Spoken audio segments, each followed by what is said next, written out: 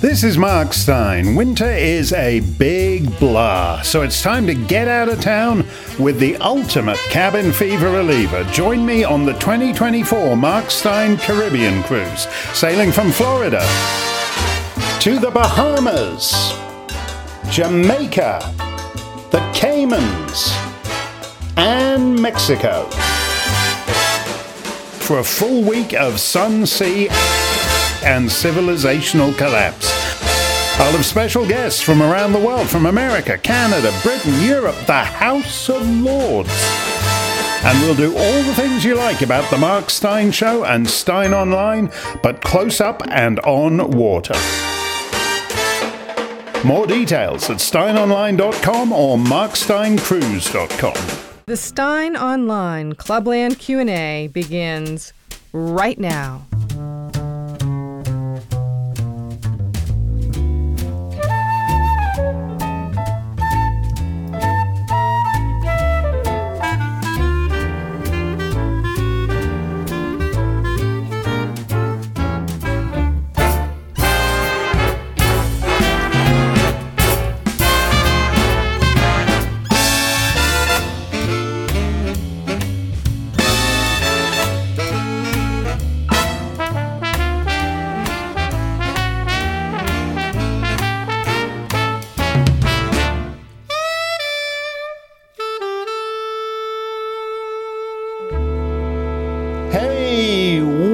Welcome along.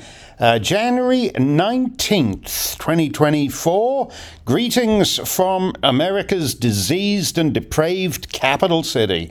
It is 3 p.m. Deep State Standard Time, 4 p.m. in the beautiful Canadian Maritimes, 4:30 p.m. in fabulous Newfoundland and beyond the Americas, 8 p.m. in London and Dublin, 9 p.m. in Paris and Berlin, 10 p.m. in Kyiv and Tel Aviv, 11 p.m. in Yemen for all you Houthis hooting out there, 11:30 p.m. in Tehran for all you Newfoundlanders who moved to Iran for the half-hour time zone, 1:45 a.m. in Kathmandu for all you Iranians who moved to Nepal to check out the quarter-hour time zone, 4 a.m. in Singapore and Honkers, very sorry about that, 7 a.m. in Sydney and Melbourne, still kind of sorry, 9 a.m. in Auckland, a far more convivial hour for the kippers and kedgeree, and even deeper into Saturday. What am I talking about? Even deeper into Saturday in His Majesty's dominions across the Pacific, where my trial is probably over by now and you're all laughing at the guilty verdict. As I said, I'm in Washington. I am in the roaring traffic's boom. Can you hear it? No. That's because it's deader out there than any Class 6 dirt road in northern New Hampshire. Everyone's gone home because the snow accumulation is up to 1/16 of an inch. So shelter in place until further notice. Is the federal government closed today? It was earlier this week, I think Tuesday, Wednesday, as I remarked to my bellman, who's from the snowy mountains of Morocco, if the Canadian government closed for this level of meteorological devastation, it would be open maybe 3 days a year, which would be a great thing. Mann versus Simberg and Stein in courtroom 518 of the District of Columbia Superior Court. Week 1 is over. The court doesn't sit on Fridays. We'll resume Monday at 9:30 a.m. And don't forget, coming up in March at the High Court of England, it's Stein versus Ofcom. At least it'll be a decent-looking courtroom, I think. One of those King's Bench courtrooms. And in between these twin trials of the century, we should have just enough time to squeeze in the Mark Stein Caribbean Cruise.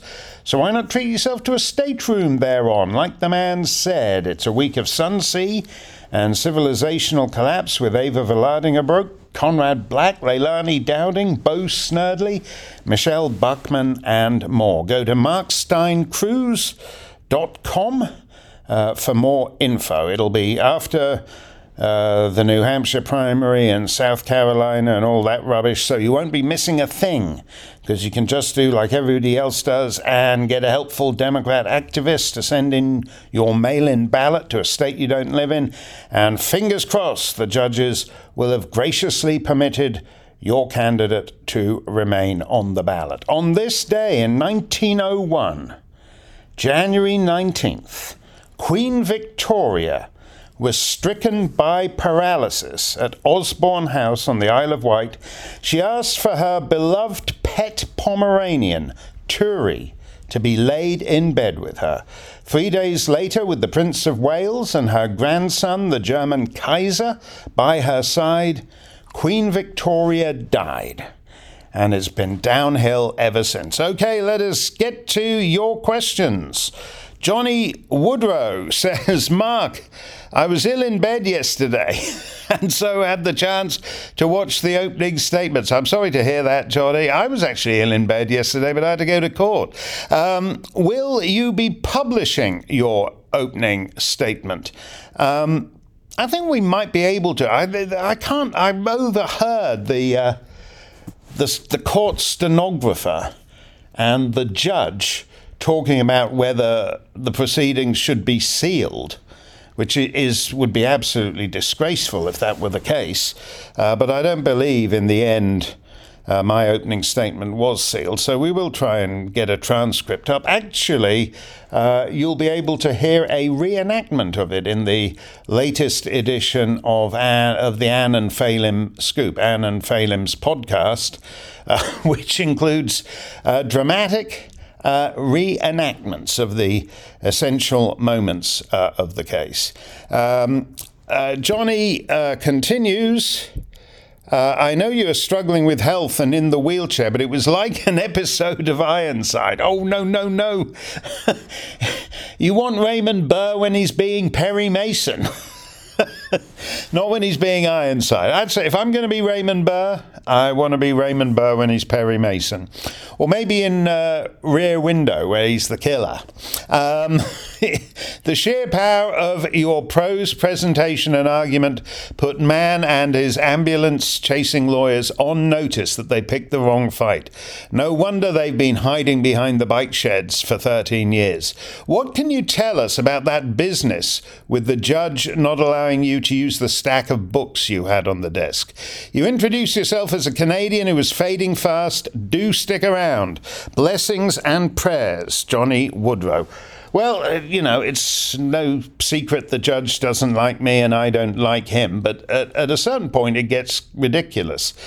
I've been up before enough judges in enough courts around the world to know that, this happens even in traffic court. I was up against some judge in traffic court in Barrie, Vermont. It's sort of ridiculously Vermonty judge because he looked like ZZ Top, some guy from ZZ Top, with his kind of beard down to his kneecaps and all the way. Anyway, I think he's been struck off now. He's not a judge anymore. The Revenge of Stein. Anyway, he didn't like me at all. It's just a traffic thing. But once you figure out the judge doesn't like you, you just shove it down his throat. He's at least consistently loathing of you. This judge is a little more complex because he's whimsical and inconsistent, and he contradicts his own, whatever he rules, he contradicts his own rulings 3 weeks later. So we're now in trial, and there's very basic things like what evidence is admissible and all kinds of other stuff that should, in any functioning courtroom, have been sorted out by now, but it's not. So he saw the pile of books and said, you're not going to be allowed to show any of those to the jury.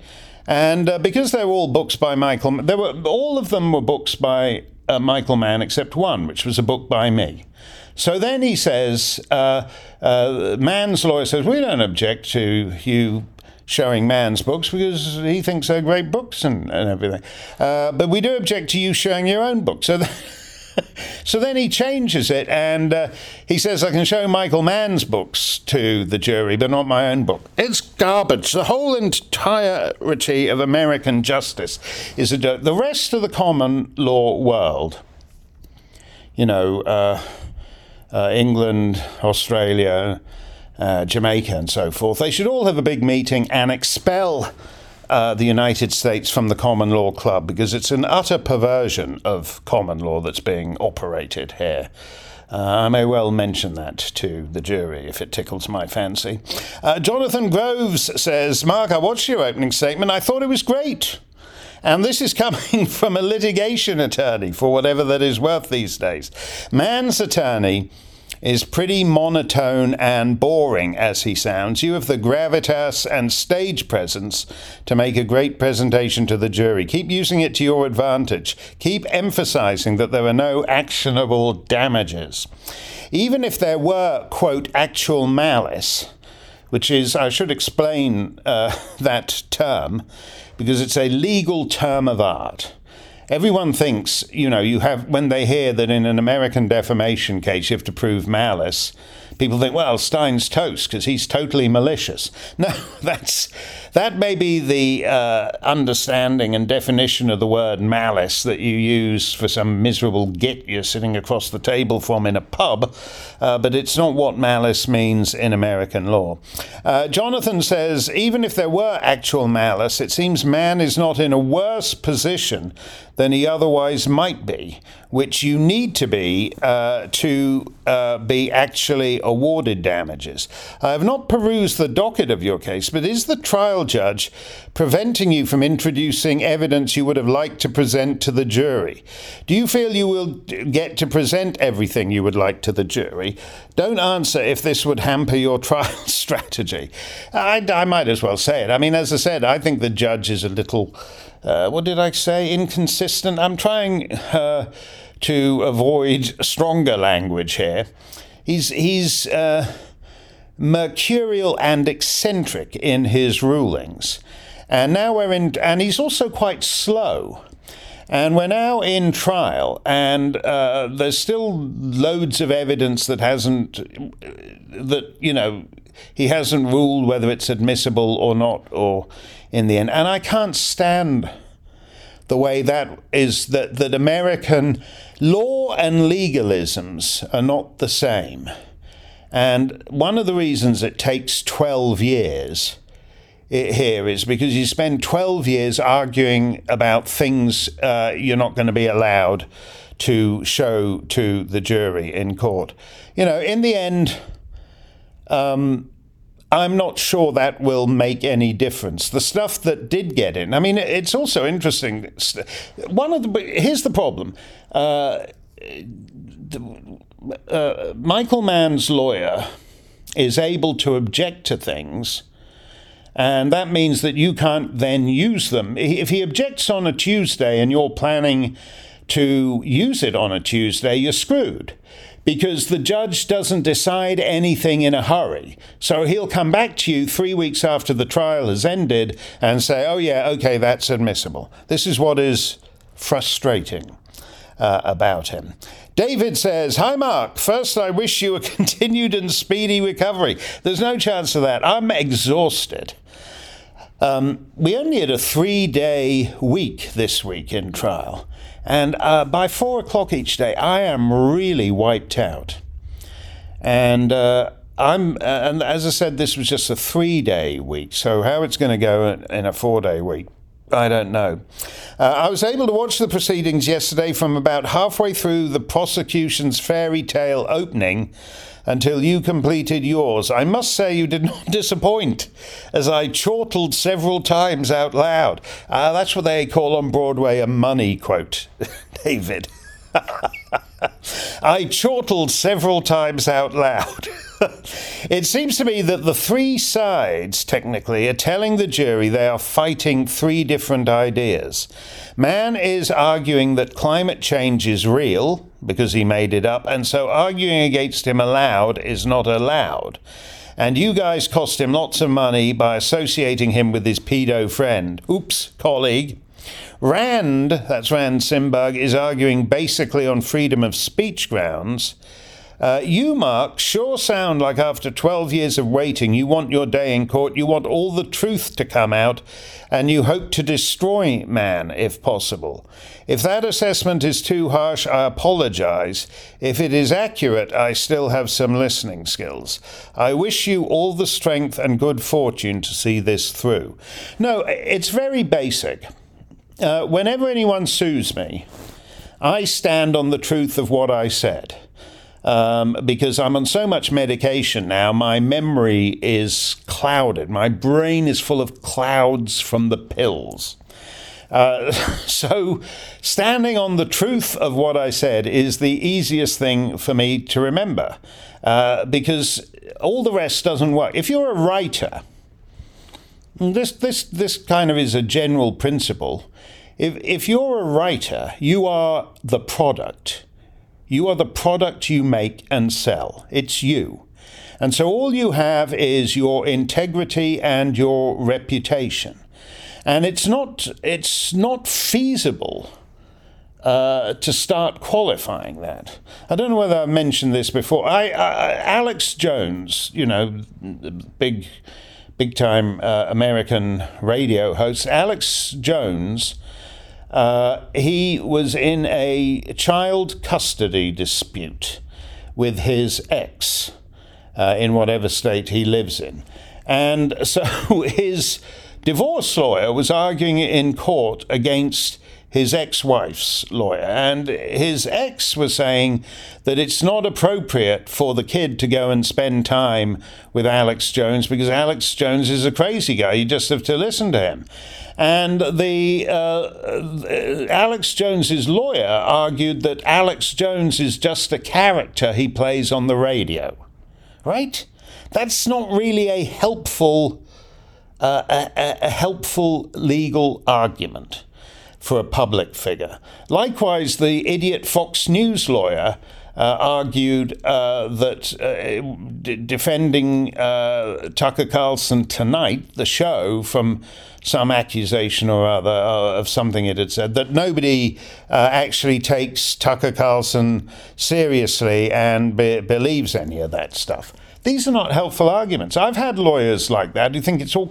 all you have to do is just argue that it's just your opinion and you weren't stating it as fact. No. I wrote it because it's the truth. That's if I didn't think it was true, if I didn't think it was factually true, I wouldn't have written it. And that's all I stand on. Now, in this case, I think the truth is important. I think the stick is fraudulent. I've thought it was fraudulent for a quarter century now. Man is basically man's case is an appeal to authority. As I was saying, he said, some government agency beginning with N has signed off on Michael E. Mann. Well, what do I care?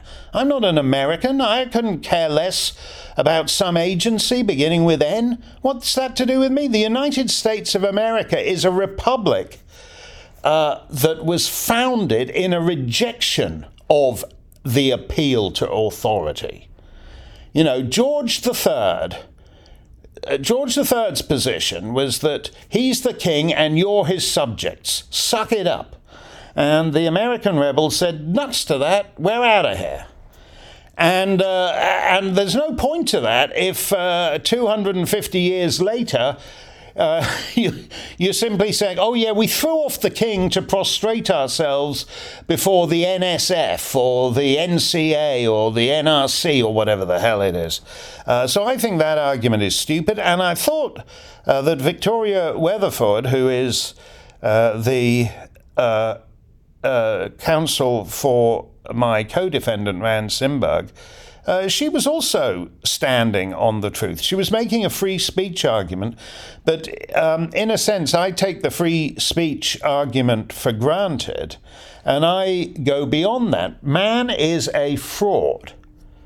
I think the idea of pretending to be a Nobel laureate, or if you were in any if you're in less of a craven media culture than American mainstream media wankery, people would be disgusted. For some, people would find it preposterous. Man basically electing himself, as I said yesterday, to the same pantheon as Einstein and Marie Curie and Sir Frederick Banting and all the rest of it would be utterly preposterous. He's nowhere near that league. He's simply chosen to pass himself off as in that league, and National Public Radio and all these other eminent bodies just introduce him as a Nobel Prize recipient all the time. He's a fraud from top to toe.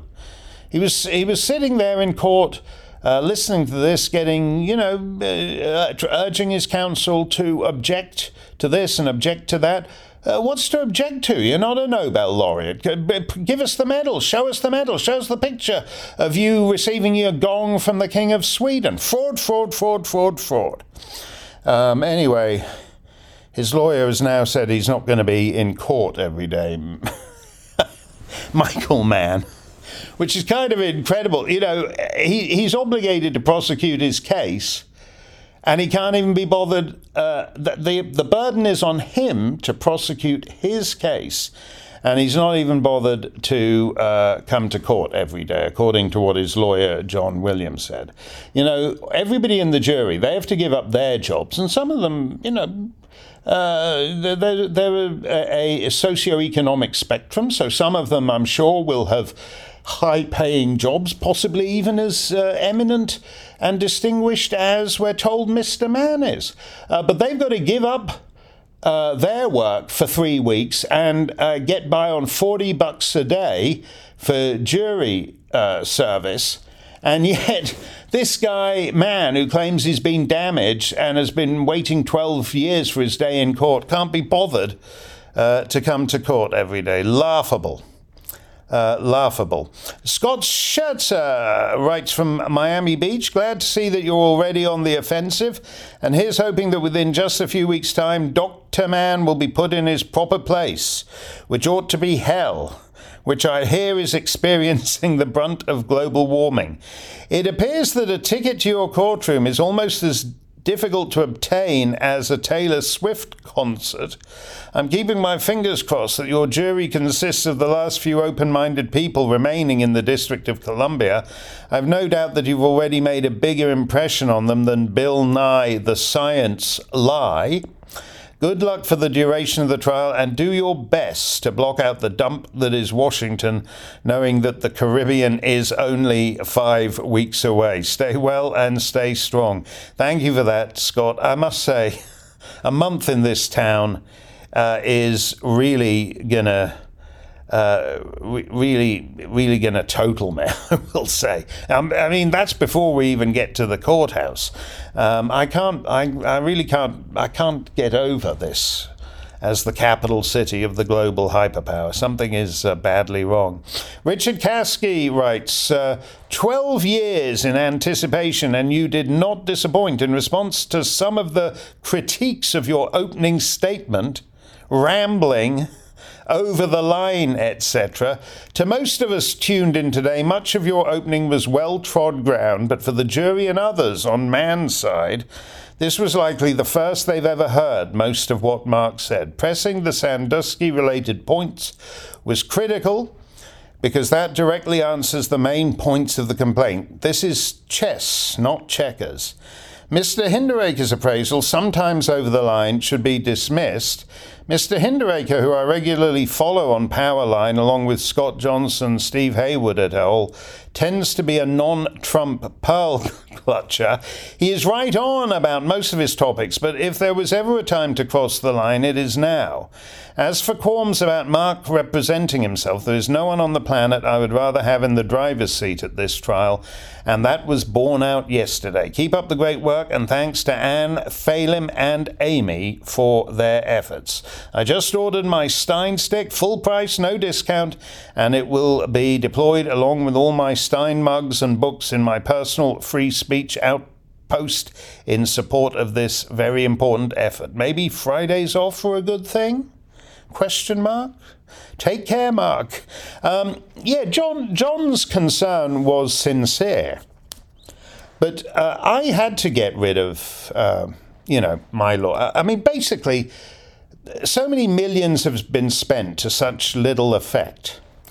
Now, what are you going to do just before, when you've been in litigation for 12 years, changing lawyers is virtually impossible because the cost of them getting up to speed on what's happened in the previous 12 years is going to bankrupt you. And I will say this, one of the useful things about other countries in the common law world is the distinction between solicitor and barrister, which you don't have in the United States. And what is very interesting to me is that sometimes when you're thinking about, I might hire this lawyer, and you figure out he's been a big shot lawyer, he's a partner or whatever, and he's only actually done 9 trials. I've actually got more. I don't know anything about District of Columbia law, and from what I've seen of it so far, it seems to be total crap.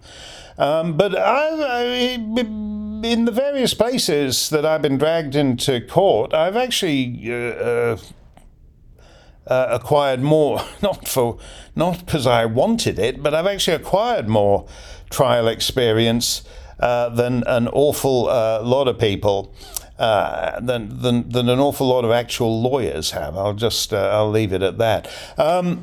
Mark Stein, Clubland Q&A, back on a Friday because I'm in trial at the moment, Monday to Thursday. Let's pause from the passing charivari for a musical interlude. We will get back to your questions, and we won't be doing all the questions on this stupid, what did I call it? This bloody stupid case in some hearing or other a couple of weeks ago. But let's pause for a musical interlude. Yesterday in court, the proceedings ended with plaintiff's first witness, Michael E. Mann's co-author, Raymond S. Bradley. Pardon me. He was talking about tree rings and ice cores. Dr. Bradley was musing on one of the drills he uses to drill into a large coral and extract from it. Pay attention, this is science. You've got to follow the science, must follow the science. Anyway, you've got to extract from it a solid tube of pure calcium carbonate. And Patrick Coyne, the out-of-control lawyer who was shoving Phelan McAleer around the day before, Patrick Coyne asked him to come up with a sort of everyday equivalent of what it looked like so that people could relate to it. And Dr. Bradley, who's English, said, quote, "In England it would be called a stick of rock."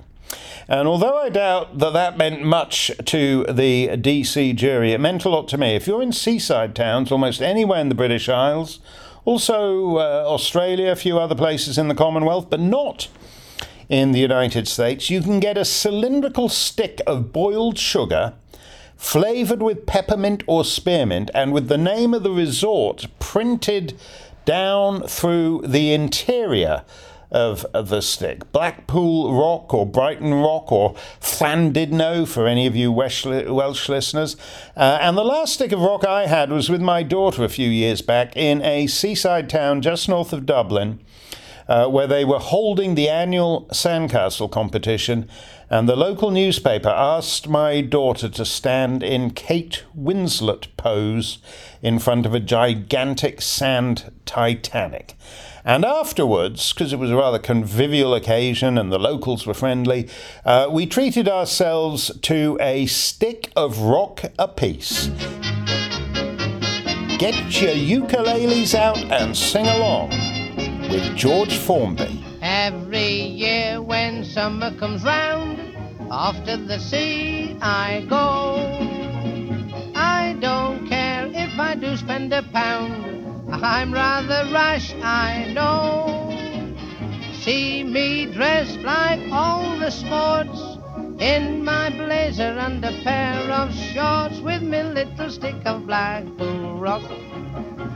Along the promenade I stroll, It may be sticky, but I never complain. It's nice to have a nibble at it now and again. Every day, wherever I stray, the kids all round me flock.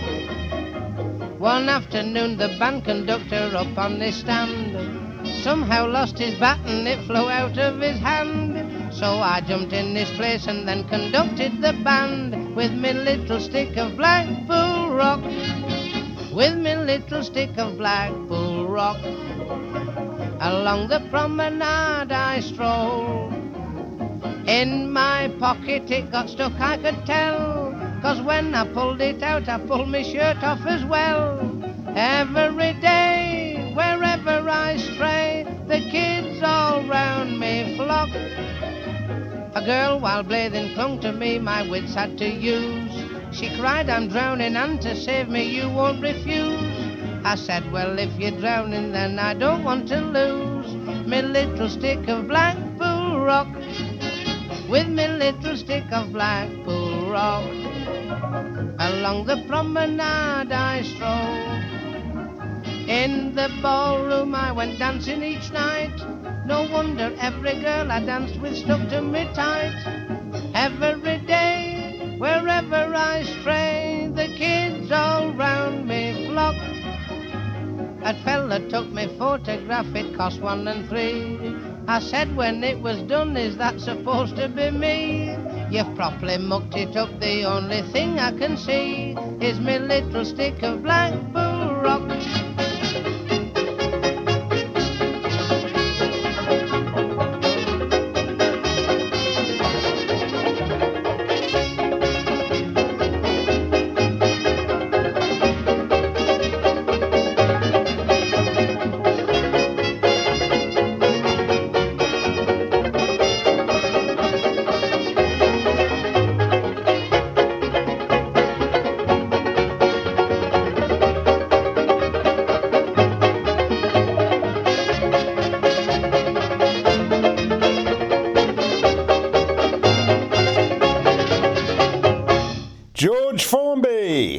With his little stick of Blackpool rock, written by Harry Gifford, Fred E. Cliff and Mr. Formby in 1937 and banned by the BBC because it was felt that lines such as in the ballroom I went dancing each night, no wonder every girl I danced with stuck to me tight, were not about confectionery at all, but about something else altogether. A stick of rock. I thank Dr. Raymond S. Bradley, plaintiff's first witness, for reminding me of a delicacy unobtainable in this hellhole of a capital city. If that's a little bit English for you, don't worry. We have a jolt of pure Americana coming up for you in a bit. Mark Stein live around the planet. It is 28 to 4 Deep State Standard Time here in Washington, D.C. That is 28 to 9 Greenwich Mean Time, a little behind, a lot ahead, according to where you chance to be on this turbulent earth. Tell you what, let's take a question not directly related to my trial. This one's from Chris Davis. Mark, I hope you're as well as can be in the cesspit of DC and that your virtuoso performance has not left you too depleted. It is a pity indeed that your cardiac function cannot be regenerated by your little grey cells. Enough toadying. Have you had a chance to acquaint yourself with developments at Michaela School in London, where Catherine Burblesing has banned Muslim prayers and the school is now being sued by a Muslim student? It would seem that lawfare and small c conservatism increasingly go hand in hand these days, says Chris Davis. The thing here, Chris, I think it's actually more basic than that. I'm just saying that because I was alerted to Lord Frost's piece in The Telegraph today, which begins by citing my famous line, "The future belongs to those who show up." And then I saw something similar just before I came on air over at Kathy Gingell's Magnificent Conservative Woman website. I don't think this wasn't by Kathy, but I just happened to, it was like another piece that quoted my take on demographic destiny. That now, this idea that the school would have Muslim prayers in order to be banned, it would have Muslim prayers capable of banning, would have seemed ridiculous, even a relatively short time ago. But there has been a dramatic demographic transformation in the United Kingdom and in my own country, in Canada, in cities like Montreal, where Jewish students are unable to put up an exhibition of the people being held hostage, still being held hostage by Hamas in Gaza, because the dean has told them, "Oh, you're just going to be a target." So, in other words, because the dean knows that the Muslim students will smash up the Jewish demonstration, it's easier to ban the Jewish exhibition than to try and enable it to go ahead securely. This is simply a reflection of what happens when you admit Islam in sufficient numbers to your nation that it becomes part of your domestic politics. And at that point, your domestic politics become the same as any other. There are 58 countries in the Organization of Islamic Cooperation, right? 58. That's actually over a quarter of all the nations on earth, over a quarter of all the member nations of the United Nations. The Organization of Islamic Cooperation. Can you imagine what would happen if the United States proposed joining an international grouping called the Organization of Christian Cooperation? Can you imagine if the European Union were to propose joining the Organization of Christian Cooperation? The reason there is an Organization of Islamic Cooperation that is the biggest single voting bloc at the United Nations is because the practice of Islam is the defining element of their societies. You know, it's not called the Islamic Republic of Crappy-stan for nothing. And what happens when you import Islam in sufficient numbers is that becomes then a feature of your politics. So these are basically last stands by plucky headmistresses. Oh, we're going to ban Muslim prayers. You know, they still have Church of England primary schools in England because supposedly they're Christian. They observe the state religion, the established Church of England. And anyone over a certain age who's been to church, been to school in England, so that you know, even if your parents aren't religion and they don't take you to church, they don't enroll you in Sunday school, you know all the hymns, you know all the children's hymns, all things bright and beautiful, all creatures great and small, because you sing them at assembly every morning. And you know the Christian calendar, or you used to. Now there are Church of England schools in parts of England, such as Yorkshire, where it's still called, you know, whatever, St Alphonse's Church of England Primary School, but 96% of the pupils are Muslim. Demography is what determines things here. It's not going to be possible to resist Muslim prayers in schools that are overwhelmingly Islamic. And anyone who doesn't, you know, people who don't want to endure that are going to have to go elsewhere because they're not going to be providing Jewish prayers and they're not going to be providing Anglican prayers either. This is simply what happens when you bugger your country so much that it becomes something else. And I've used this statistic, you know, from 2020, that 40% of French children under 4 are Muslim, are of an immigrant background, overwhelmingly Muslim. That's the future.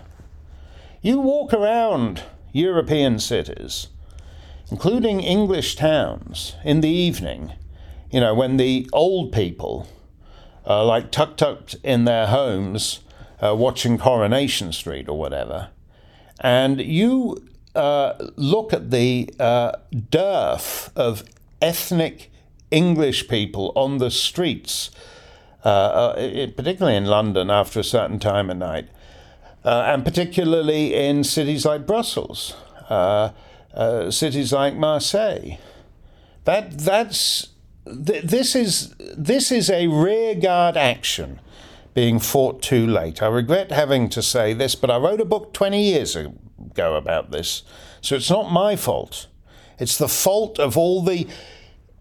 This didn't have to happen. These are the most advanced societies in human history, and they may not be perfect, but they're better than all the other stuff out there.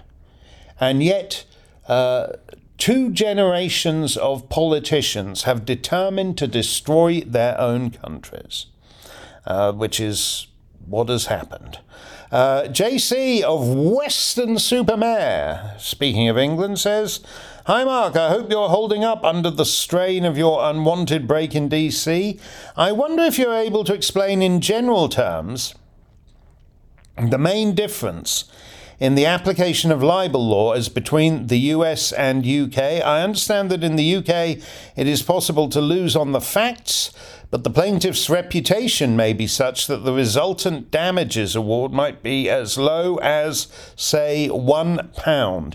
Yeah, that's one of those things where what they call nominal damages, the famous QB7 case, that Queen's Bench 7, that Leon Uris got a book out of, where the verdict was of guilty was returned, but as is the practice in England, is that you're awarded as damages the lowest coin of the realm, which I think at the time of QB7 was a halfpenny. I'm not sure whether halfpennies still exist in the UK now, so it might actually have doubled the damages to a penny.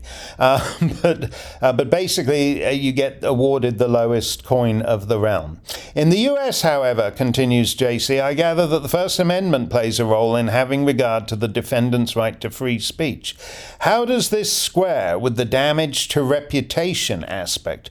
Where does the onus of proof rest in your case? Well, for 60 years now, since New York Times versus Sullivan in the 1960s, that changed US defamation law and made it completely different from anything elsewhere in the common law world for public figures. I'm under that law. I'm a public figure. Michael Mann is a public figure. So he is to prove malice, which is, as I referred to earlier, is a legal term, doesn't mean the same as malice in life. What it means is that you published what you did with reckless disregard for whether it's true or false, or knowing that what you wrote was false. Which certainly isn't true in my case. I think the hockey stick is crappity crap, and fraudulent. And as I said yesterday in my opening statement, for 23 years, since the 1st of April 2001 in the Sunday Telegraph, I have said it was a crock in leading newspapers all over the world. The Telegraph in the UK, the National Post in Canada, the Australian, and I think he's got a difficult job proving that. How this would go in I don't even think he'd win this. England and Northern Ireland are generally regarded as far more favourable jurisdictions for a libel plaintiff than the United States. But I don't think he'd win in either of those either. And JC goes on, he says, I first became aware of the infamous hockey stick in 2008 from Christopher Booker's and Richard North's book, Scared to Death, from BSE. that's mad cow disease, to global warming.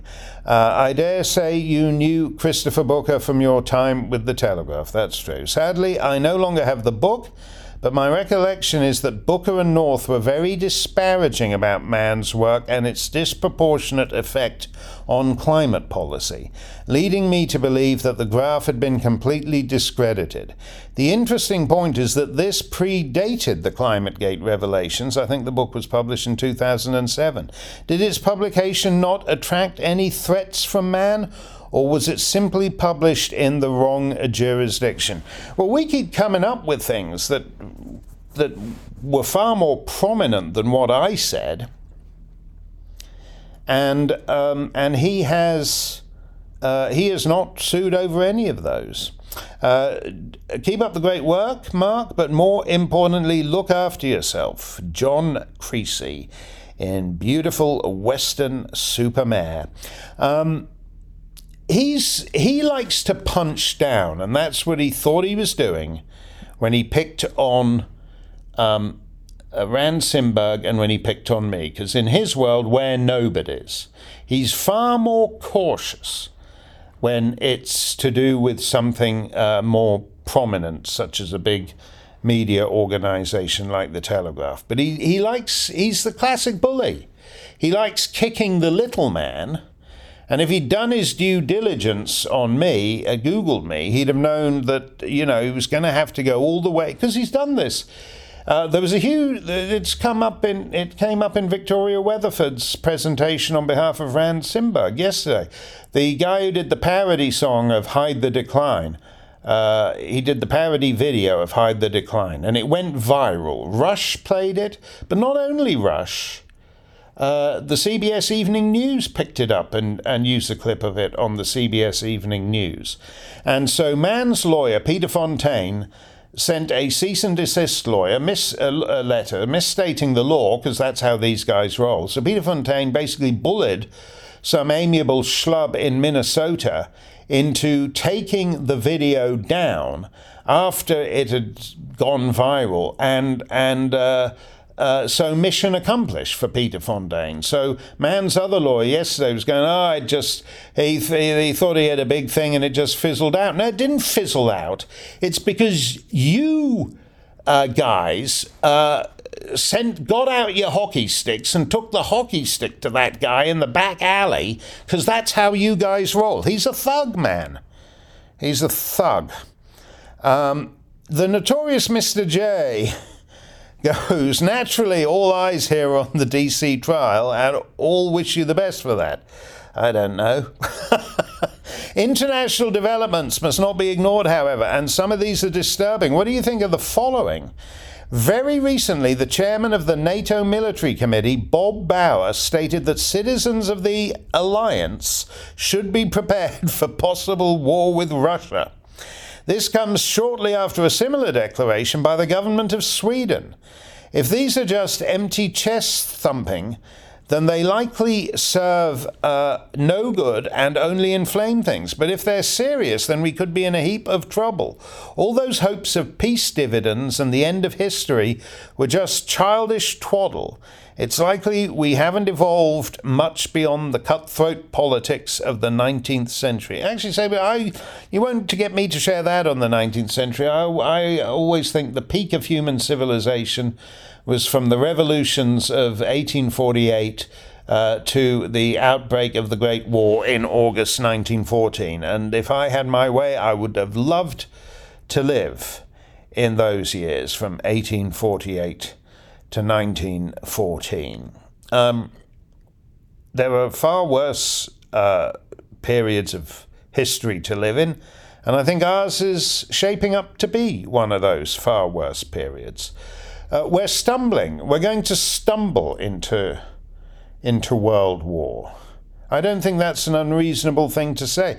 Now, I take it as read that some NATO apparatchik is saying it simply as some sort of rhetorical device to put Vladimir Putin on the back foot. So that's just more ineptitude. We've blundered already into war in Ukraine. which doesn't particularly matter to Americans because Ukraine's a long way away. It certainly matters to people in Central Europe, in countries like Hungary and Slovakia and Poland, because it's war on your doorstep and it's destabilizing of your country with the refugees. And it's a fairly serious concern too in Western Europe. If that war were to spread, and the likelihood is that, given the incompetent leadership around at the moment, who's going to prevent? If you want to prevent war, is Joe Biden going to prevent war? Is Rishi Sunak going to prevent war? Is Emmanuel Macron going to prevent war? No. Nobody knows who these people are or how they wound up in the offices they purport to hold. Joe Biden is self-evidently not running the government of the world's lone hyperpower. Rishi Sunak lost the leadership campaign and then mysteriously got installed as prime minister anyway. Emmanuel Macron was made in some factory. He's like a little miniature toy doll. And he was sort of produced out of nowhere because Francois Hollande, the socialist candidate, was absolutely unre-electable. So they had to have find some other man of the left to keep Marine Le Pen out. None of these people, are these the people? Is this the leadership class that is going to prevent us stumbling into war? Or are we actually not in August 1914, but are we, say, in January 1914, 110 years on? And then we have the madman who penetrates the cabinets like Klaus Schwab, the sinister Teutonic megalomaniac hiding in plain sight as a sinister Teutonic megalomaniac, who was caught on film the other day saying that private car ownership will be gone by 2030 and there won't be snarled traffic in Los Angeles anymore because people will be at home and all those freeways will be converted into parkland. We have either the brain dead like Biden or madmen like Klaus Schwab running things, and they are going to sleepwalk us into world war. And by the way, I don't think it's a safe bet that we are going to win any war that comes along. I would bet, for example, that if the United States had to use nukes for the first time since 1945, they wouldn't work. There was an interesting thing, I forget where I saw it the other day. This nuclear triad thing, the three legs of the nuclear triad for delivering nuclear weapons, that Trump, they all laughed at Trump because he didn't know what it was. Well, there's no point knowing what it was because it's kaput. Because it's basically half-century-old technology, half-century-old. It's 1950s and 1960s computer software, and all the guys who know how to operate it are dead. So I think it was an Air Force guy, said that he was concerned about that all his weapon systems, all the nuclear weapon systems in particular, depended on software that nobody knew anything about because out back in the real world, everyone's moved on from this software. So people who want to play video games or people who want to do AI porn, they're all using the latest software. And this stuff they use for the nuke delivery systems, nobody is alive who knows how to operate it. So I don't think it's going to go well for us if we do wind up sleepwalking into war.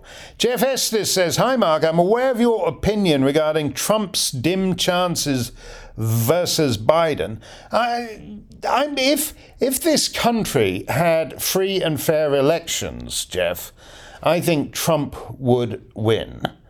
But it's not going to be a free and fair election. As you know, they're bouncing him from the ballot in 2 states so far. But even if he manages to stay on the ballot, they're planning.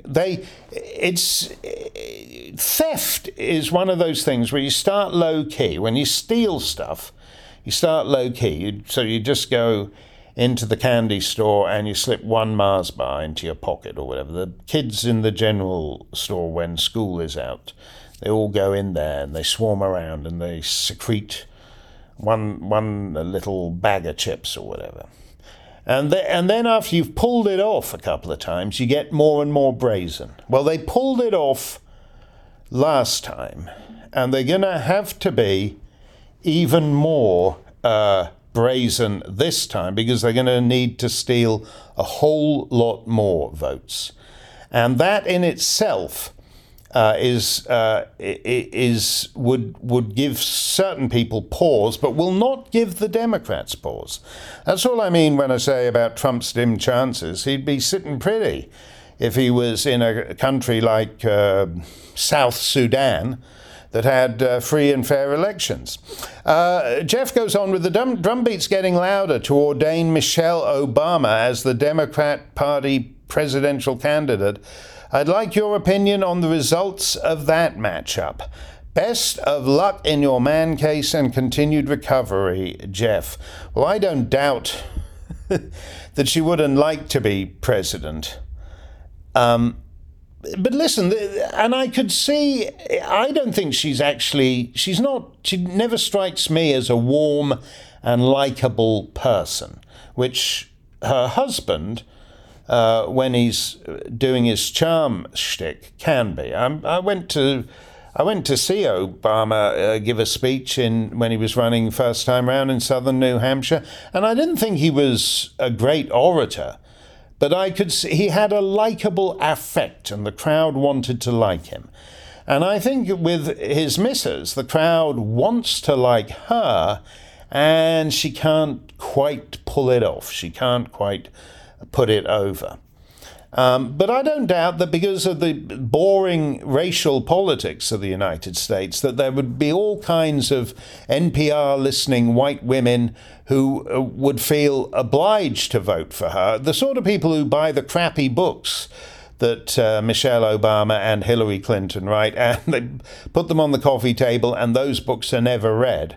Those kind of people would vote for her in large numbers. But given the way our politics is headed, having a dead guy as president is actually far more useful to the permanent state, to the deep state, to the uniparty, to whatever you want to call it. The worse Joe Biden gets, the better it is for those who are teaching us the new rules. And it doesn't matter whether they're the new rules as in parliamentary systems, where you have months and months of a party leadership campaign, and then because the wrong person wins, the deep state installs the guy they wanted anyway, or whether you do it as they do it in the US, you pretend that Joe Biden has fought a magnificent, even though he hasn't left his basement in 3 years, he's fought a magnificent campaign. The fact that they're teaching you a lesson here, as I always put it, Trump was all candidate and no minders. Biden is no candidate and all minders. And the people who have destroyed American politics and made it a joke, made it a perversion of politics in the same way that its justice system is a perversion of justice, would actually like it to be like that. Toby Pilling says, do you think governance in the UK would improve if we replaced every member of the House of Lords with one of the wrongfully accused sub-postmasters from the post office scandal? If you're not British and you haven't been following this, sub-postmasters are people who run basically post office counters out of their village shop or whatever. So it's not a post office with salaried post office staff. It's it'll be as I said, it'll be a little general store that happens to have a post office counter in it where you can buy stamps and all the rest of it. And basically, years and years ago now, the post office screwed up badly. It was their fault, but they pinned it all on the sub-postmasters, and the politicians went along with them, and a lot of those sub-postmasters were driven to suicide and all the rest of it. So it's a big scandal in the UK at the moment. And Toby wants to know, should we replace every member of the House of Lords with and make it the House of Postmasters, or the House of Postmasters General, or whatever you want to call it?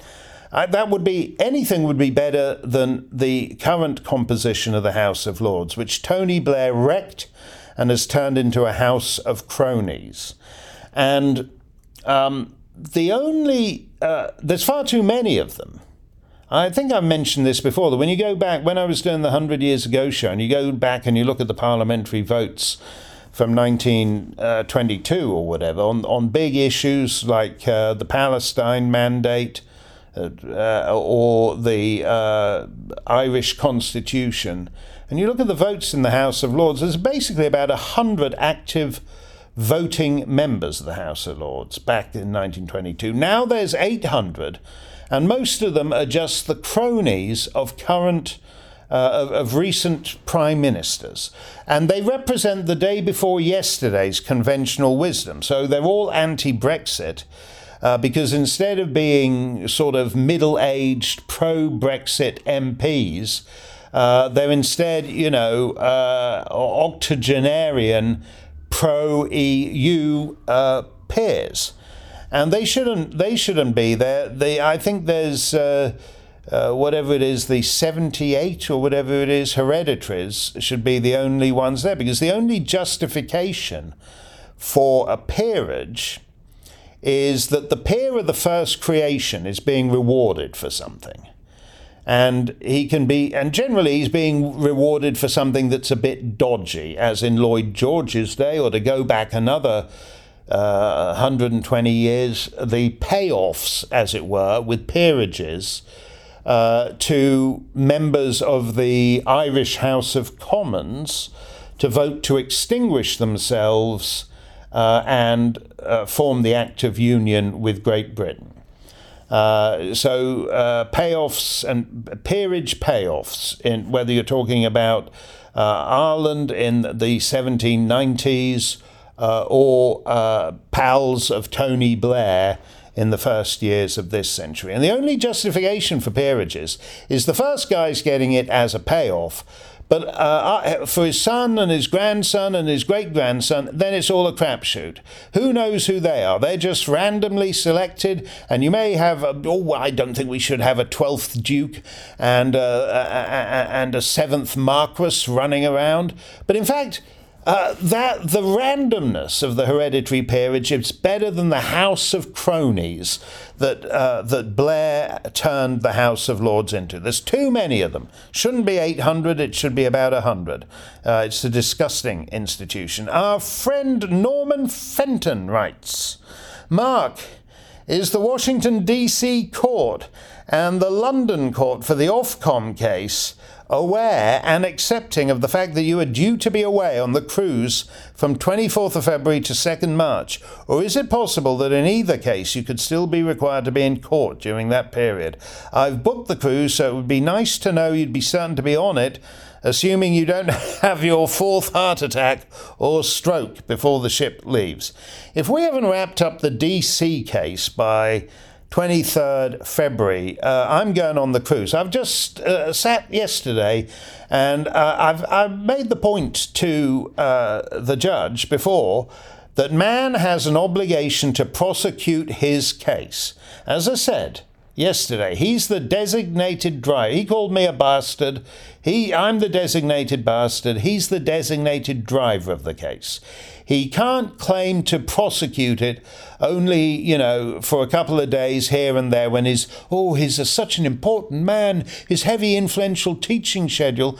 We had these prospective jurors. Quite a few of them were teachers in the DC public school system, but their classes, they have to give up their classes and sit listening to all this crap for $40 a day. But man expects them to give up their classes for $40 a day as jurors, but he won't give up his classes. And I'm not giving up my cruise, so I'm going to be on that cruise. I'm sick. America is so corrupt. It's one of the most corrupt it's certainly one of the most corrupt of English-speaking countries. It's certainly corrupt by the standards of Europe, Northern Europe, Northern Europe, very clean government, Scandinavia, those kind of places. Southern Europe, Mediterranean Europe, corrupt. America is stinkingly corrupt. And the idiots prancing around waving their constitutions, put down the Constitution and try to figure out why some 270-word blog post takes 12 years to work its way through your filthy, corrupt judicial system you're running in this capital city. And it takes each party, each of the defendants, millions and millions of dollars just staying afloat. Now, I'd rather stay afloat on the Caribbean, Norman, so I will be on that cruise. Blunter Hyden. Mark, thanks for the shout-out in the Day 1 trial recap for my Blunter Hyden nom de plume Zoom login. Strangely, on subsequent days, they wouldn't admit Mr. Hyden into the Zoom group. Thankfully, the Rimsky-Korsakov nom de plume did the trick on subsequent days. Keep up the fight. Yeah, they wouldn't know who Rimsky-Korsakov was. I'd love a little bit of Rimsky-Korsakov right now, actually. I may do Flight of the Bumblebee myself, but that's the thing. They just assume you're some sinister Russian oligarch and therefore a business partner of Hunter Biden. So that's a well-chosen nom de plume, Blunter Hyden. Bart Marquois writes, "Hi, Mark. First, it's pronounced Marquois, not Marquois, in case you're interested. It's Greek, not French in origin. I knew that. I saw your first sentence, but I just thought I'd blow it deliberately. Second, best wishes, prayers, etc., etc. Our family continue to pray for your health and strength and vigor. We literally thank God daily for your indefatigability and determination in fighting to preserve liberty, and pray that He will preserve you. Third, one note and one question. Note, please don't call Bill Nye the science guy anymore. He's the engineering guy. I think it was you that first pointed that out, and I've called him that ever since. No, we got to get this right. Graham Spanier, the president of Penn State, who wound up going to jail, he was the pedo enabler. Michael E. Mann is the pedo enabler's pal. And so Bill Nye is not Bill Nye the science guy, he's Bill Nye the pedo enabler's pals guy. He was looking rather uncomfortable in court as Mann's closeness to the pedo enabler was pointed out. If you'll allow a question not related to either legal circus, I'd like to know some biographical information. Tell us about your education. Mann has pointed out sneeringly that you don't have a college degree. You clearly have spent a lifetime in self-education. Please describe it, especially your years from when you first started in broadcasting at age 14, was it? What was the foundation of your education? I'm interested in your knowledge of music, the music of industry and the lives of performers, your literary interests, and your uncanny ability to find literary works that apply to current trends of the times, your technical knowledge, as well as your understanding of political philosophy. Thanks. I don't believe that people should have college degrees. I think there are certain I don't want to pick on any of the prospective jurors or anything, but I was interested when, occasionally people would come up and the judge would ask them what they was. Oh, I'm doing a master's or whatever, and he'd say, oh yeah, really? What's that about? And the judge would ask, and they'd be told, they would say, I heard fields of study I've never heard of before, like sustainability studies. A far smaller number of people should be going to university. People go to university because high school teaches less and less. My kids' high school experience was extremely undemanding. I had to do ancient Greek. And as I always say, I can still remember a lot of it. Hopistos doulos estin ento potamo. And I get better from there. that was at King Edward's School in England, which, as some of you will know, was J.R.R. Tolkien's old school, and Enoch Powell's old school, and Field Marshal Viscount Slim. For any of you Australians listening, he was Allied commander in Asia during the Second World War, and then Governor General of Australia. And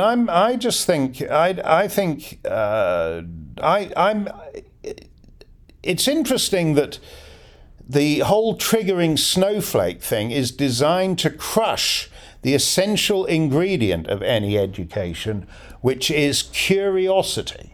Now you're told there are forbidden thoughts. You can't wander down that particular byway and start learning about, Enoch Powell or Viscount Slim or J.R.R. Tolkien or any number of other figures I mentioned. These are all figures from just, a generation or two back, but the past is dark, forbidden territory. And to avoid being triggered, you're best to steer clear of that. And we are destroying a generation of children for that. I wonder if we've got time for one more. Michelle Dulac says, you go, Mark. 2 questions. 1, is it really a good idea to tell a bunch of DC voters that their city is diseased and depraved? Because man or his minions will be trolling everything you write for stuff like that. 2, are you actually doing this whole thing pro se? I don't have any choice in that. I've said this before, that the French health system sent me a bill for €4,300. That's about $5,000 for saving my life. They went to extraordinary lengths. I was within 15 minutes of death. And the French medical system saved my life. There was one question. They asked for my medical card that you have in France. I said, didn't have one. I'm Canadian. And so for the next week in the ICU, they called me Le Canadien. They just, où est le petit déjeuner pour le Canadien? And that was, and they didn't, nobody asked about insurance or anything like that. Not like the American system. And then a few weeks later, I got a bill for €4,300, about $5,000. The lawyers, the bill for the lawyers to try to get the court date postponed until I was well enough to fly back, they charged me $50,000 for that. At a certain point, you just get sick of it. As for the diseased and depraved capital city, I'm sorry. I'm in court. I have to tell the truth, the whole truth, and nothing but the truth. That's how I roll. And that is the truth. And if it takes me down and takes me out, at least I will die standing on the truth. I don't want to make it sound any more romantic than it is, because actually it isn't. I'm finding it very difficult. And the thought of having to be here for another month is not cheering to me. This has been... Well, it's not has been, we're still here. We're no has been. I heard somebody saying that about one of man's lawyers, though, just yesterday in the corridors. Mark Science Clubland Q&A. Bill Hayes died a week ago at the grand old age of 98. He played Doug Williams on the NBC soap opera Days of Our Lives, off and on for over half a century, starting in 1970. His character, Doug, was a convict who was also a lounge singer. I may be living that reality by the time this trial's done. The character was killed off in 2004, but was subsequently discovered to be living secretly on a tropical island, and so he was brought back and returned to the soap until Bill Hayes stepped down from the role just last year. However, at one time, Mr. Hayes was better known as a singer than as an actor. This was his biggest hit record and one of the biggest hit records of the age. On December 15th, 1954, the president of Cadence Records, Archie Blyer, called Bill Hayes at home late in the evening and said he'd just heard a new song and would Bill be interested in recording it. Sure, said Bill. No big deal. and he came in next morning and did it in one take. Other chaps had a go at it, but the Bill Hayes single-take version outsold them all. I promised you a jolt of pure Americana, and this is it. And as a mark of respect, I'm going to introduce it with a classic American joke. Not as classic an American joke as your dirty, stinking, rotten, corrupt justice system, but pretty close. Question: how many ears does Davy Crockett have? Answer: 3. A left ear, a right ear, and a wild front ear. Davy Crockett, the king of the wild frontier. Born on a mountaintop in Tennessee, the greenest state in the land of the free. Raised in the woods so's he knew every tree, and killed him a bar when he was only 3. Davy Crockett, the king of the wild frontier. He fought single-handed through the Injun War, till the creeks was whipped and peace was in store. And while he was handling his risky chore, he made himself a legend forevermore. Davy Crockett, the king of the wild frontier. When he lost his love, his grief was gall. In his heart he wanted to leave it all and lose himself in the forests tall. But he answered instead his country's call. Davy Crockett, the choice of the whole frontier. He went off to Congress and served a spell, fixing up the government laws as well. Took over Washington, so we hear tell, and patched up the crack in the Liberty Bell. Davy Crockett, serving his country well. When he come home, his politicking done, why the big western march had just begun. He packed up his gear and his trusty gun and lit out the grinning to follow the sun. Davy Crockett, leading a pioneer. His land is biggest and his land is best, from grassy plains to the mountain crest. He's ahead of us all, a meeting a test, and following his legend right into the west. Davy Crockett, the king of the wild frontier. King of the wild frontier. Bill Hayes with an all-American blockbuster, the sound of a Billboard #1 record in the America of 1955. Music by George Bruns, words by Thomas W. Blackburn, the Ballad of Davy Crockett.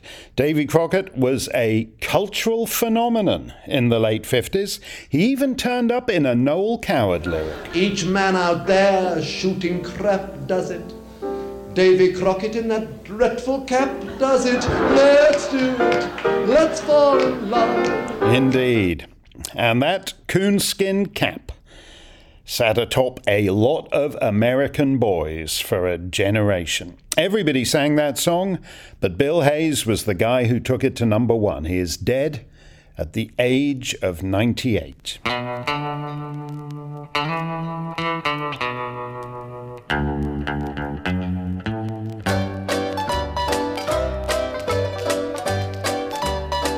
He patched up the crack in the Liberty Bell. Yeah, good luck with that. Cracked Liberty, the land of cracked liberty.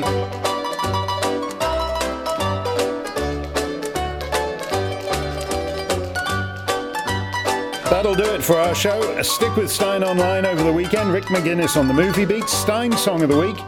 And then we're back in court. Courtroom 518.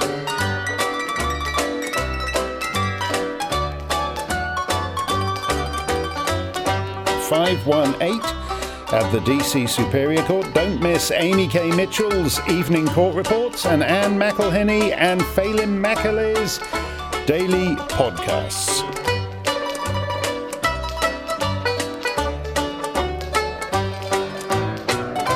And don't forget our limited edition Stein Online Liberty sticks, our official Man vs. Simberg and Stein trial souvenir. Every one of our Liberty sticks is signed and numbered by me, but don't leave it too late. They're going fast, and when they're gone, they are gone. Or alternatively, give your beloved the gift of a lifetime, an unforgettable week on the Mark Stein Caribbean Cruise. Stay safe, stay free, stay well, stay out of court.